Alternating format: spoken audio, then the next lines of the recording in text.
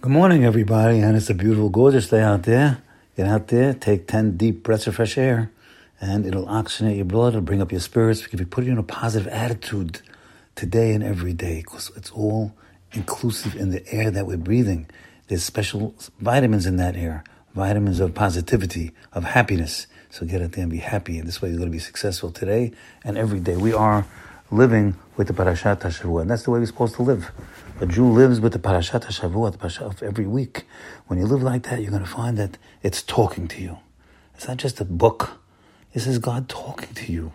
This is the Parashat of Shavua. The Torah is the mind of Hashem. It's His thoughts.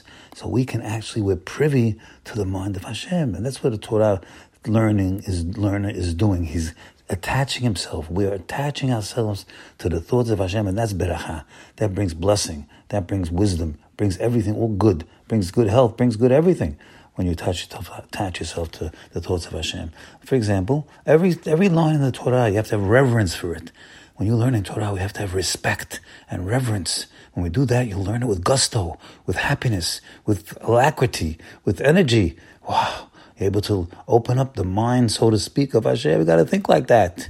When you open up that Chumash, look at it. It says, Bereshit bara Elokim et hashamayim v'tahar. It said God created the world from nothing, and He's running it. It says over there, every line is what He's thinking at. What He's saying there is, you are what you think.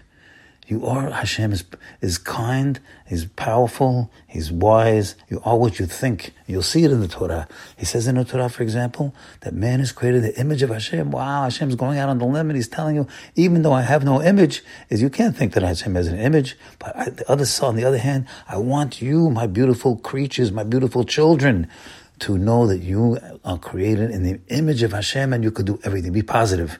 You could do anything. You could reach the highest heights. You could reach even up to Moshe Rabbeinu, except not in his prophecy. But you could be as great as Moshe Rabbeinu. The Gemara says that in his character traits. So that's what we're studying the Torah right now. Torah opens up. It says, "Im bechukotai telecha." If you walk in my statutes, a chok is a special kind of a mitzvah. Our mitzvah is split to three different categories. One is a chokim. That's this. These are the laws that are written in the Torah that the actual understanding is not written next to it in the Torah. For example, not the reason. Example, kosher food. It doesn't say what the reason is. Shadn is not to eat wool and linen together. It doesn't say what the reason is. But there are reasons, but it doesn't say it right next to it. You have, on the other hand, there's mitzvot. You have hukom, mishpatim. Mishpatim are readily understood. That's another kind of mitzvah. Not to hurt somebody's feelings, not to steal, not to kill, There's a readily understood mitzvot. Then you have eduyot. Eduyot are mitzvot that are testimonies. Like Pesach is a testimony to getting out of Mitzrayim. Shabbat is a testimony to the creation of the world. These are different types of mitzvot. Now Parashah, Rashi reveals to us a tremendous secret of how and why we can rise and fall in life. You have to know, in our parasha we have over 40 curses, but in the beginning of the parasha there's a bunch of blessings. But the question is, how do you get this? They're going to tell you, here's the system that we should learn carefully, because it's a system that we have to be realizing in our own lives. It's a system for success, or the opposite is true. Number one, you have to learn. Number one, you got to learn Torah. Number one, you got to learn. If somebody doesn't learn, then he can't do mitzvot because he didn't know what to do. And when he doesn't do mitzvot, he gets disgusted with people that do mitzvot. It bothers him because it's impinging on his lifestyle. He gets disgusted with these people. Next, he starts to hate the chachamim, the rabbis. He hates them. He's bothering. He's hating them. They're telling him what to do. They're making him feel inferior. He hates the chachamim. This is the system that Rashi is bringing out from the parasha. Next, what does he do? Next step, terrible. He stops people that are doing mitzvot. He stops people from doing good things. He doesn't want them to. He stops them. He blocks them. And not only that, he brings them. He picks them up to go to the unkosher restaurants too. Brings them to bad things. And the next one, he will be a kofer b'mitzvot. He is denying mitzvot. He denies mitzvot, that it's not from heaven. He says mitzvot, the whole Torah, 6:13, mitzvot, they're not from God given. There is no from God. The Torah is not from heaven. That's the next step. And the next and last step, and the worst step is, he denies God. Could you imagine that? Of course, the opposite is true also. All these steps can go up. But let's go one more time on this negative step, because we have to make sure we don't start on that first step. And the first step is, let's start it again. You don't learn. Lo lamad.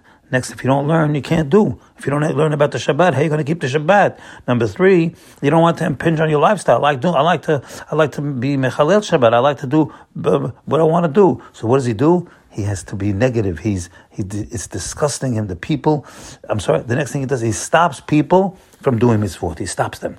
The next step is he starts to hate the Chachamim, because they're the ones that are bringing the people together to do mitzvot. They're arousing the people to do the right thing, so he hates them.